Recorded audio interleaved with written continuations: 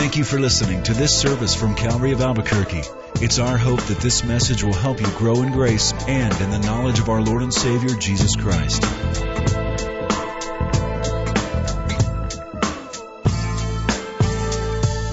Would you turn in your Bibles to Revelation chapter 20? I personally have enjoyed so much studying this. This is the 13th week now that we've been in this series, following what happens to a believer from the moment of death throughout the various stages of their eternal existence. And this is the third week we're talking about the millennial reign of Christ on the earth. Now, I just want to remind you again, if we were to cover all of the passages of Scripture just on the millennium, we would be here for months, maybe up to a year. There's a lot of material on it. I'm being generous and condensing it down to just 3 weeks. This will be the final installment in that. Listen, you're going to live there for 1,000 years. So, 3 weeks getting a little bit of familiarity isn't bad. You probably forget these messages by that time anyway. And you'll then live them and enjoy them. But we've gotten so much positive feedback on this series, clearing up a lot of issues, but raising more questions. Well, we're going to go ahead and pray. And as we pray, I'm going to just to remind you that part of our worship is listening to what the Word of God says. So we want to maintain that attitude and atmosphere of worship by everyone remaining seated throughout the remainder of the service. I only preach 35 to an hour and 35 minutes. So, no, I'll be here for about 40 minutes, and then we'll all be released. Let's pray. Heavenly Father, we thank you for the Word of God that includes the information, the inspiration that gives us hope about our future. And Lord, our minds may be distracted this morning by trials or circumstances. We've been hurt or we're wondering. Lord, one day our future will include what we're about to read this morning. So I pray, Lord, that the things of earth, as the song says, would grow strangely dim in the light of your glory and grace. Lord, help us not only to understand, but to really have hope and confidence into what our future is. We ask it in Jesus' name. Amen. I'm going to read to you something written by James Dent. Now, James Dent was a columnist and humorist for the Charleston, West Virginia Gazette, a newspaper, and he wrote a few years back these words. A guy heard about an operation that would enable him to get a new brain. So he went to the hospital where the surgery had been perfected and asked the doctors what was in stock. Well, here's an excellent engineer's brain, they said. A finely honed, precise bit of gray matter. But it will cost you $500 an ounce. Well, what else you got? Asked the man. Well, we have a lawyer's brain. It's a collection of shrewd, tricky little gray cells. It's $1,000 an ounce. Well, is that all you have? Asked the man. No. Here's a doctor's brain packed full of anatomical knowledge. It's $5,000 an ounce. I don't know, the man said. Do you have anything else? Well, then the doctors looked at each other and they motioned for the man to step forward over to a covered container. In hushed tones, they said, "This is a politician's brain. It costs $250,000 an ounce." "Wow!" exclaimed the fellow. "Why is it so expensive?" Well, the doctors told him, in the first place, it's hardly used. In the second place, do you realize how many politicians you need to get an ounce of brains? I couldn't resist. Given the current political climate, and here's why. Politicians are like everybody's favorite scapegoat.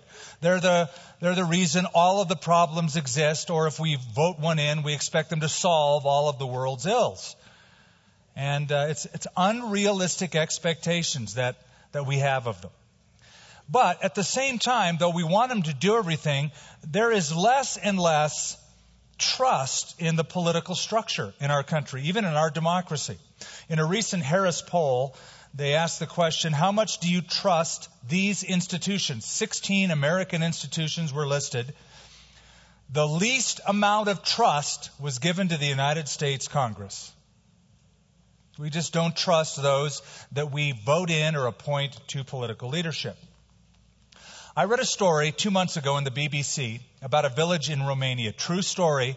They recently voted in a dead guy as their mayor because they thought he was a better alternative than the living opponent. No joke.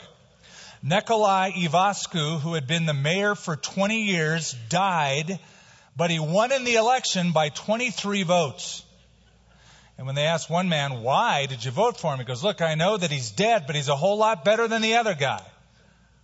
We just don't trust politicians. The ultimate form of government one day will be a benevolent dictatorship run by the Lord Jesus Christ, who will come back, repossess the earth, and hang a sign, so to speak, over his creation under new management. The United Nations building in New York has a scripture verse over its doors. Did you know that? They have Isaiah chapter 2, verse 4, written over the opening to the United Nations. It says, and they will beat their swords into plowshares and their spears into pruning hooks. Nation will not lift up sword against nation, neither will they learn to make war anymore. Isn't that great? But you know what? The United Nations hasn't been able to pull that off. No politician has been able to pull that off. All those who visualize world peace can't pull that off. And after thousands of years of failed human governments, failed monarchies, failed democracies, failed autocracies, we're still yearning for that time. And that time is coming, and that time is in part described in Revelation chapter 20, when it's God's turn. And today we get a little bit of a glimpse into the political structure of the coming kingdom age. We saw last time, or the last couple of times, that one of the notable features of that era will be that Satan will be bound for 1,000 years. And another notable feature that we camp on today is that there will be those who will be ruling and reigning with Jesus Christ during that time. Let's look at Revelation 20. And we principally want to look at verse 4 through 6, but shall we just read verses 1 through 6 and get all in context? Then I saw an angel coming down from heaven, having the keys to the bottomless pit, and a great chain in his hand. And he laid hold of the dragon, the serpent of old, who is the devil and Satan, and bound him for 1,000 years. And he cast him into the bottomless pit and shut him up and set a seal on him, so that he should not deceive the nations, or he should deceive the nations no more until the 1,000 years were finished. But after these things, he must be released for a little while. And I saw thrones, and they sat on them, and judgment was committed to them. And I saw the souls of those who had been beheaded for their witness to Jesus and for the word of God, who had not worshipped the beast or his image, and had not received his mark on their foreheads or in their hands. And they lived and reigned with Christ for 1,000 years. But the rest of the dead did not live again until the 1,000 years were finished. This is the first resurrection. Blessed and holy is he who has part in the first resurrection. Over such the second death has no power. But they shall be priests of God and of Christ, and shall reign with him 1,000 years. There's a few conditions that give us the political framework, the governing, ruling framework during the kingdom age. The first thing I want to draw your attention to is the chronology, an eyewitness chronology. Now you'll notice that chapter 20 begins with this little phrase, then I saw. And then again in verse 4, and I saw. And again, the second sentence in verse 4, and I saw the souls. Now, I bring that to your attention because in the book of Revelation, John does that about 25 times. And basically, he sees something in a vision. He writes it down. He sees something else. He writes it down. And each time he says, and I saw, then I saw, and I heard, then I saw. And so he gives to us a chronological progression of a revelation. Keep in mind, John is not making this up. This is a direct revelation from heaven to John about the future.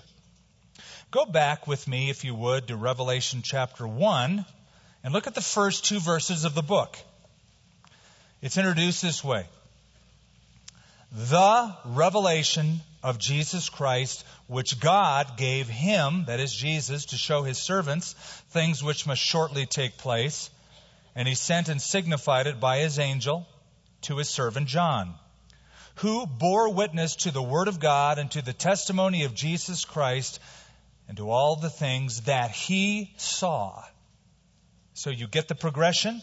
The Father gives the revelation to the Son gives it to an angel, the angel gives it to John sees it, he writes it down. And it's chronological, what he sees and what he writes. This is not a near-death experience. This is not a burrito with onion-induced dream. This is a direct revelation from God about the future, and John writes it down. Now, the book of Revelation really is not that difficult to understand if you just read it at face value. In fact, in chapter 1, verse 19, the outline to the entire book is given. The angel says to John, write the things which you have seen, the things which are, and the things which will take place after these things. Metatauta in the Greek, literally after these things. And so that's what John does. Chapter 1, he writes about what he sees, the vision of the glorified, resurrected Christ. Chapter 2 and 3 is about 7 churches. And he writes about their condition and what Jesus says about each one, right? And these churches not only are 7 local congregations, but they seem to also represent church history in its entirety chronologically. So he writes what he sees. He writes about the things that are going on in the churches. And then in chapter 4, there's a change. It says, after these things, same Greek construction, metatauta, after these things, and John is immediately caught up into heaven and sees everything about the heavenly realm and even what's going on earth from a heavenly perspective. So he's caught up into heaven. There in heaven, he writes about the throne of God. And then chapter 6 through 19, he writes about the tribulation period, a 7-year period of judgment on the earth. At the end of that, in chapter 19, Jesus comes back to the earth with the saints. And then in chapter 20, and I saw, and there's a 1,000-year period. So we can follow that chronology all the way through. Something that may interest you is that the pattern of the book of Revelation is similar to the pattern of ancient Jewish weddings. You see, I don't know if you know this, but in ancient times, when there was a wedding, the groom would show up at the bride's house unannounced. They knew roughly when he was coming, but they never knew what time of the day or night he would be coming. He would show up with a wedding party. They better be ready. He would come to the bride's house, take her from her house to his house where the wedding ceremony would take place. After the wedding ceremony, the bride and groom would retire to the bridal chamber, consummate their marriage. There would then be a feast for 7 days. Anybody in the neighborhood could attend. During the 7 days, the bride and groom were in seclusion. And at the end of the 7 days, the groom would bring forth the bride and present themselves to their audience. And so we have in the book of Revelation, the church, beginning in chapter 4, caught up into heaven, there for 7 years. There's the marriage supper of the Lamb. Then at the very end in Revelation 19, the bride and groom, the church in Christ, return together. And so John is just writing what he sees. And I saw, and I saw, and I saw, and I saw. And it's in chronological order. So this is what I want to get across. Your eternal life has stages to it. I hope by now you've abandoned the idea of, well, we die, we go sit on a cloud, we play a harp for millions and millions of years, just so sort of do a whole lot of nothing. That is as far away from the truth as you can get.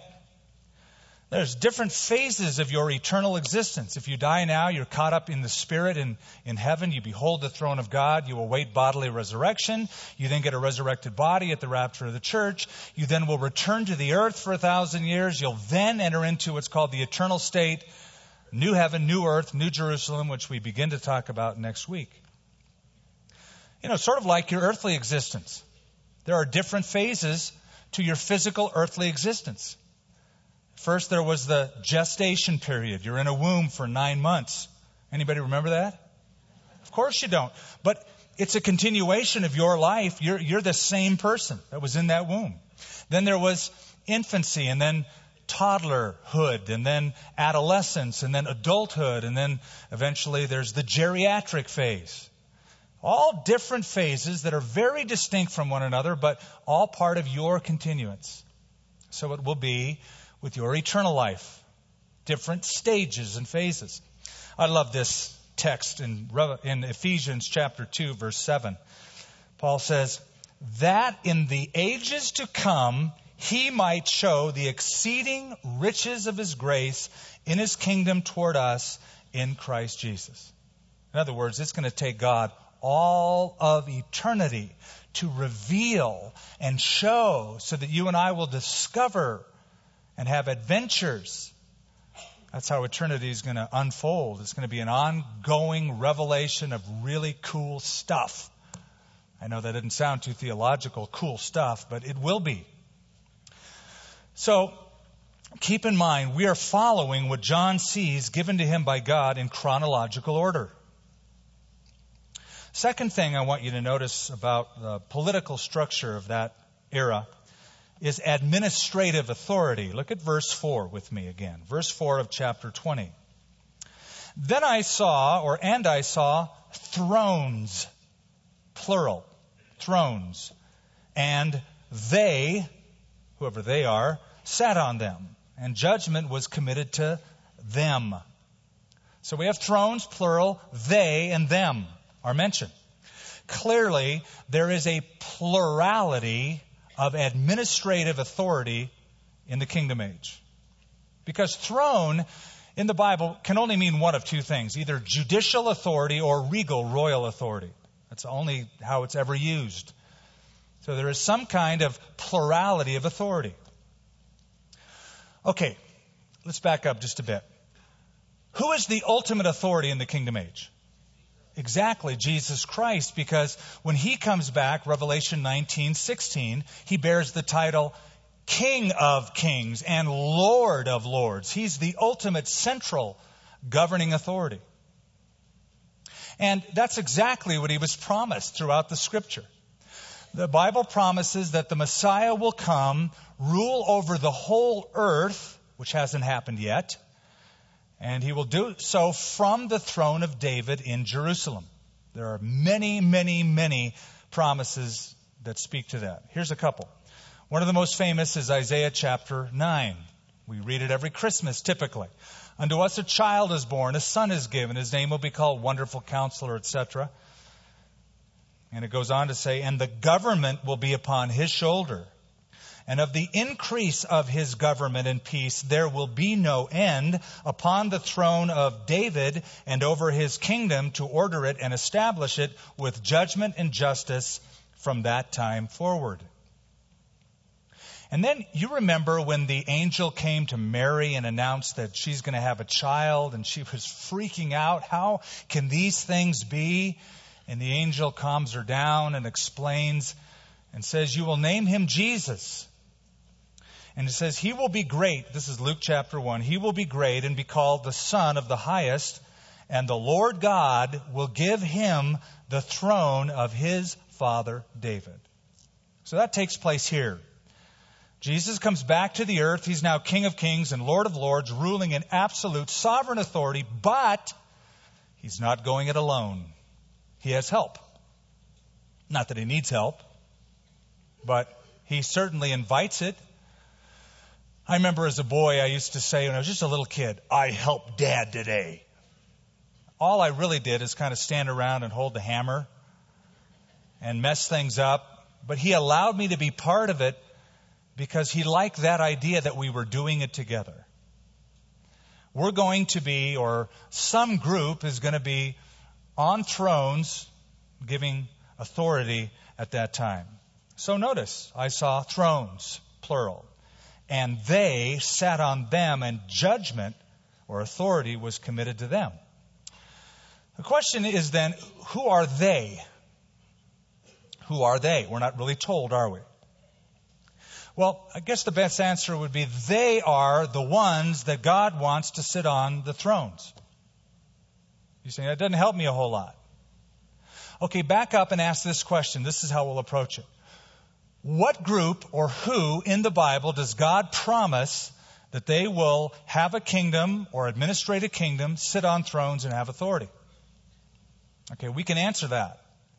We can go all the way back to Daniel chapter 7, where we read in verse 18, the saints of the Most High shall receive the kingdom and possess the kingdom forever, even forever and ever. By the way, when you read saints in the Bible, you know by now, it's not speaking of the dudes on the holy cards with the little halos around their heads that glow. These are real living people now. You are in the Bible what the Bible calls saints. Just simply means you're set apart by God. So Daniel 7, the saints will possess the kingdom.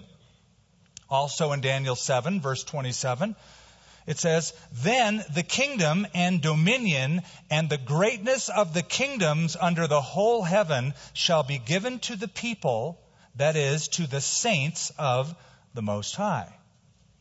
So God promises that, first of all, Old Testament saints, and it would also then include New Testament saints, God's people, will administrate the kingdom. Number two, Jesus himself said in Matthew chapter 19 that his apostles, his 12 apostles, would have a special administrative role. This is Matthew 19, verse 28. Assuredly, I say to you that in the regeneration, literal translation, the second Genesis, the recreation, in the regeneration, when the Son of Man sits on the throne of his glory, you who have followed me will also sit on 12 thrones, judging the 12 tribes of Israel. Now let me just ask a question right here. If the kingdom is now, as the amillennialist says, if this is the kingdom of God, this is the millennium, then where are the Old Testament saints reigning? And where are the 12 apostles administering the 12 tribes of Israel? So you get into all sorts of interpretive quagmire when you go that route. Well, we have Old Testament saints reigning. We have the apostles given special administrative duty. Also, the New Testament says that New Testament believers will also rule and reign. 1 Corinthians chapter 6, get this. Paul writes, don't you realize that someday we believers will judge the world? Whoa! We're going to judge the world. He goes on to say, don't you realize that we will judge angels? Now, I don't think some of the angels are too crazy about that notion, but that's what it says. In 2 Timothy chapter 2, verse 12, Paul writes to Timothy, if we endure, we shall also reign with him. And there are many, many, many passages that say that. We just don't have enough time this morning to go through all of them. But here's a final one. In Revelation 5, when the church is gathered together and we're singing an anthem to God, among our lyrics in that song are these. For you have made us kings and priests to our God, and we shall reign on the earth. So it couldn't be any more clear than that. Old Testament saints, apostles, and New Testament believers are going to be they and them ruling. You say, well, Skip, you left out a group. You're right. And that fourth group is mentioned in this verse. Notice the second sentence. And I saw the souls of them who had been beheaded. And so it's as if to say they're included, but they're not the only group.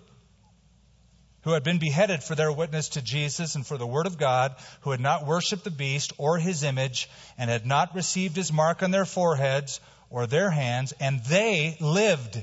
So they died, they were martyred, but now they're resurrected. They lived and reigned with Christ for 1,000 years.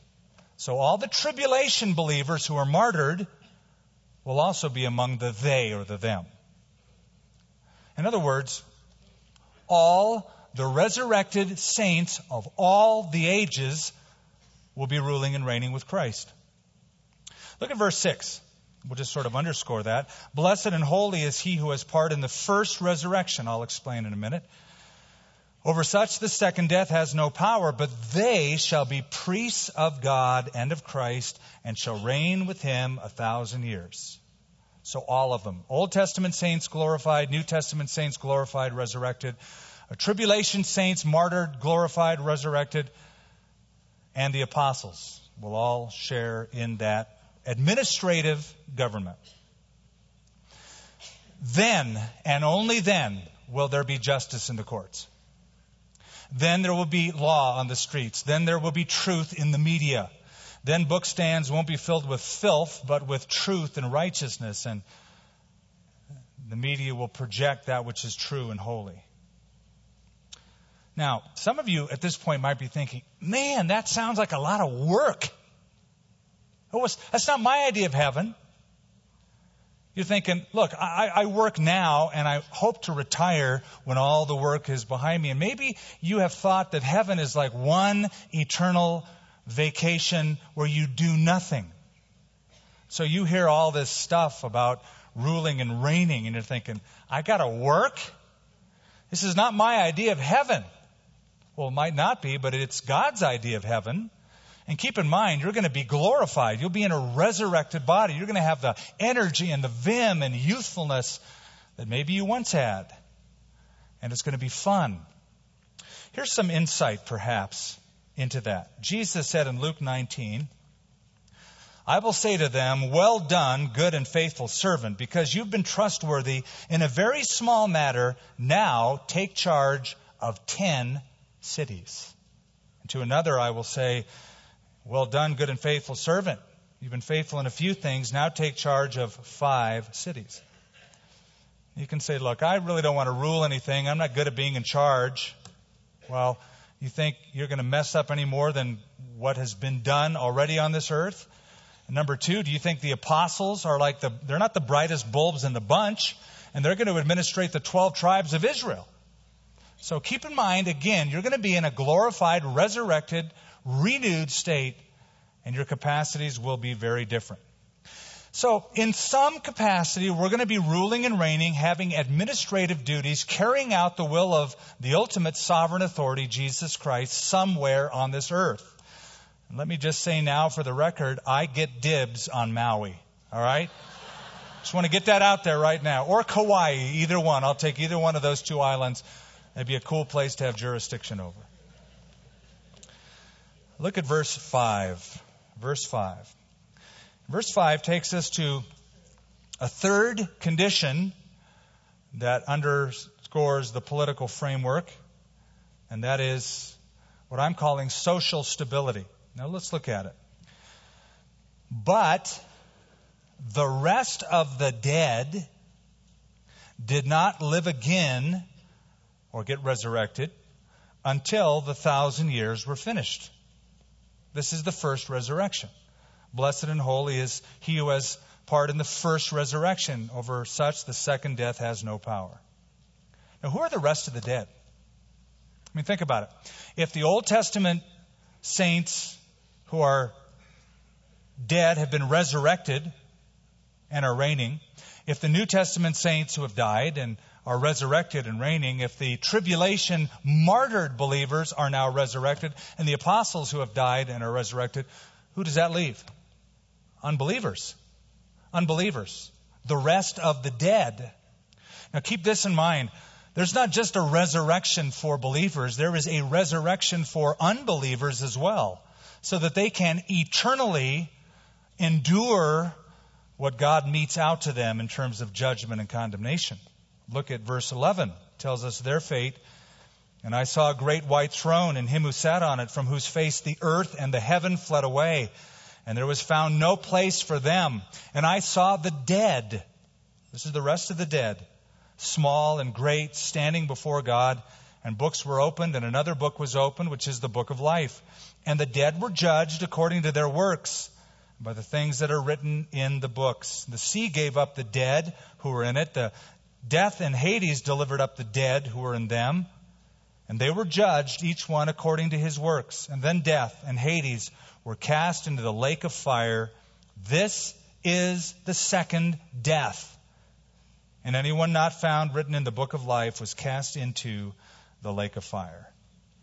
So, John, who writes this book, John tells us, calls the believer's resurrection to life the first resurrection, which would mean the second resurrection 1,000 years later for unbelievers is the second resurrection. This is consistent with all of Scripture. Daniel chapter 2 or 12, verse 2, the prophet writes, "Many who sleep in the dust of the earth shall awake," that's resurrection, "some to everlasting life," that's the first resurrection, "and some to shame and everlasting contempt," that's the second resurrection. Jesus said the same thing. John chapter 5, verse 28, "For the hour is coming in which all who are in the graves will hear his voice and come forth." That's the resurrection. "Those who have done good to the resurrection of life." That's the first resurrection. "And those who have done evil to the resurrection of condemnation." That's the second resurrection. And here's my point. Entering into the millennial kingdom, people ruling and reigning with Christ, but the rest of the dead didn't live till after the 1,000 years. That's when they get resurrected. Which means that the millennium begins with all believers. All those who enter into the millennium are either resurrected saints or mortals who are believers and made it through to the end of the tribulation period. No unbelievers. The unbelievers have died and they're awaiting their judgment. You say, well, what happened to them all?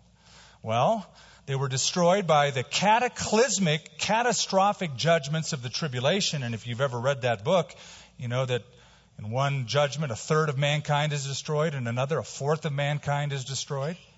They either died then, or they were executed at the Battle of Armageddon, chapter 19, or they were banished in the sheep and goat judgment, the judgment of the nations outlined in Matthew 25. So they're gone. Also, who's bound for 1,000 years? Satan. So if you get all unbelievers out of the way and Satan banished for 1,000 years, you now have extremely stable social conditions, right? Extreme social stability. And Isaiah put it this way: "The earth will be filled with the knowledge of God as waters cover the sea." And to boot, all of the politicians are going to be resurrected saints. I know it's real hard to imagine. There were 3 guys that were having an argument. They were trying to argue about whose profession was the oldest profession. And the first one to speak was a surgeon. He said, well, mine is the oldest profession because we read in the Bible that God carved a rib out of Adam and made a woman. So that makes my profession, that of a surgeon, the oldest on earth. Well, the second guy among the 3 was an engineer. He said, go back further. The Bible says that in 6 days God created the earth out of chaos. That's the job of an engineer. Well, the third guy in the group was a politician who, when he heard that, smiled real big and said, but who created the chaos? Well, there will be no chaos for that 1,000 years, because it will be the resurrected believers, apostles, Old Testament, New Testament, martyr, tribulation saints, glorified, resurrected, who will monitor and help and adjudicate all of those mortals who are on the earth during that time. They're going to populate the earth, and there's going to be generations born and more generations born, and 1,000 years of repopulating the planet. Now, those mortals, though all believers, will have children who also have a free will, and grandchildren and great-grandchildren who also have a free will. And they'll have the chance to receive or reject Jesus Christ. And some will receive and some will reject, because we read here in our text, though we don't have time to go through it today, there will be a rebellion even at the end of the 1,000 years. Now, the last couple days, I know you've been watching some of it yourselves. I've been watching the Olympics. I love watching the Olympics. And the camera angles they have today are like much cooler every time a new Olympics is on, right? Well, I read an interesting little article that said the security in Beijing is so tight. They've installed 300,000 security cameras to cover every inch of Beijing. And the software employed in these 300,000 cameras, they have face recognition software. This is the highest tech security ever. Plus, they have 30,000 police officers and army roaming the streets, top security. The other night was the opening ceremony. Did any of you catch that? 90,000 people, 203 nations with their flag. It was beautiful. Now, in the audience, our president, Vladimir Putin, the head of state of Japan, prime ministers from around the world, all of these different politicians who may not agree and may not get together under any circumstance, but there they are together. It was almost as if it were a little smidgen of the millennium. I mean, I was deceiving myself maybe for a moment, and I'm thinking of there's peace and there's unity and there's all these leaders. Of course, that was all shattered by reading the paper the next day when there was a murder that took place of an American by a terrorist, and his tour guide was also murdered. So with all of the security personnel, all of the cameras, it didn't exist. There will be peace and security. And how it's all going to work, I don't know. You know, I got to tell you, my mind sort of goes to a movie that was put out a few years ago, The Minority Report. Anybody see that? Anybody as carnal as I am sees movies?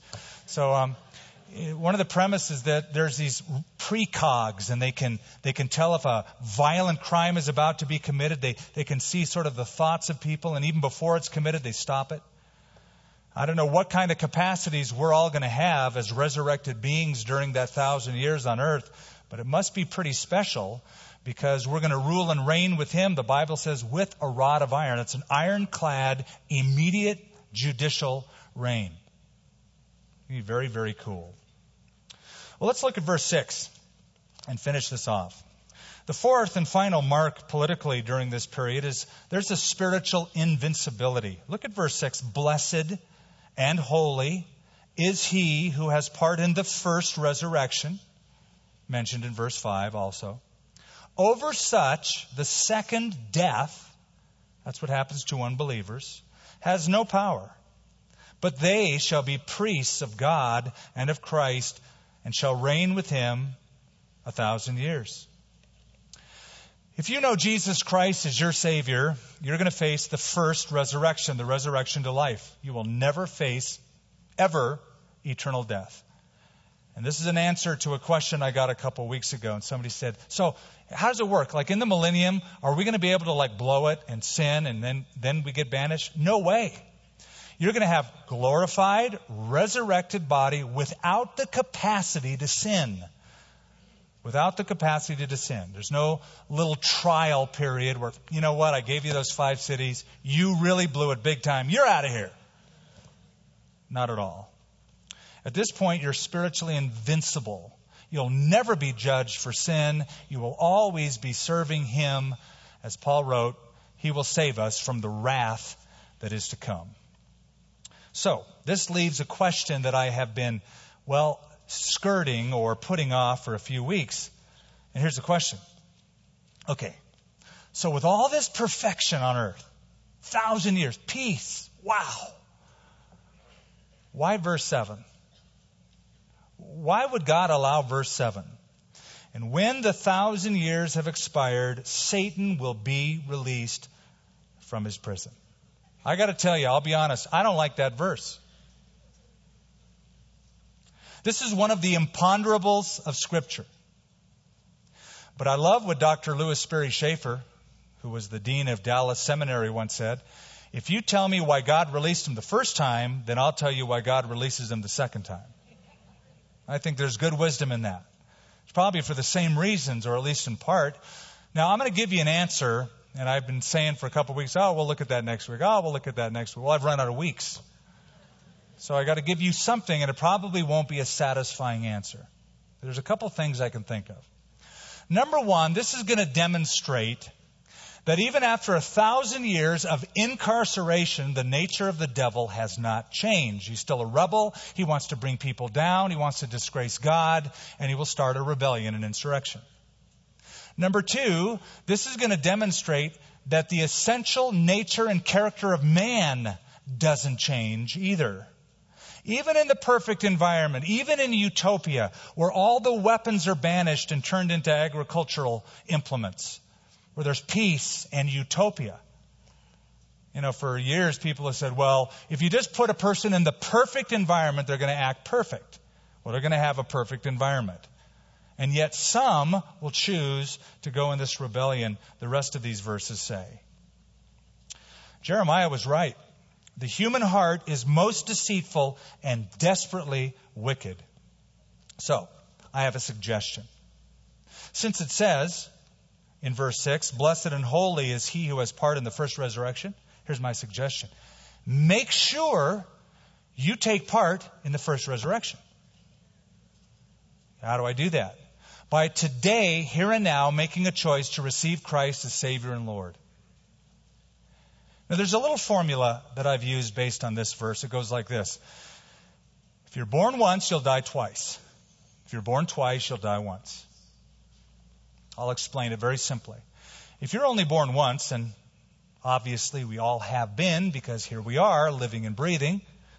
But if you're only born once physically but never reborn spiritually, John chapter 3, you must be born again, you will die twice, physically and eternally. It's called the second death. But if you're born twice, physically and spiritually, at best you'll only die once, physically.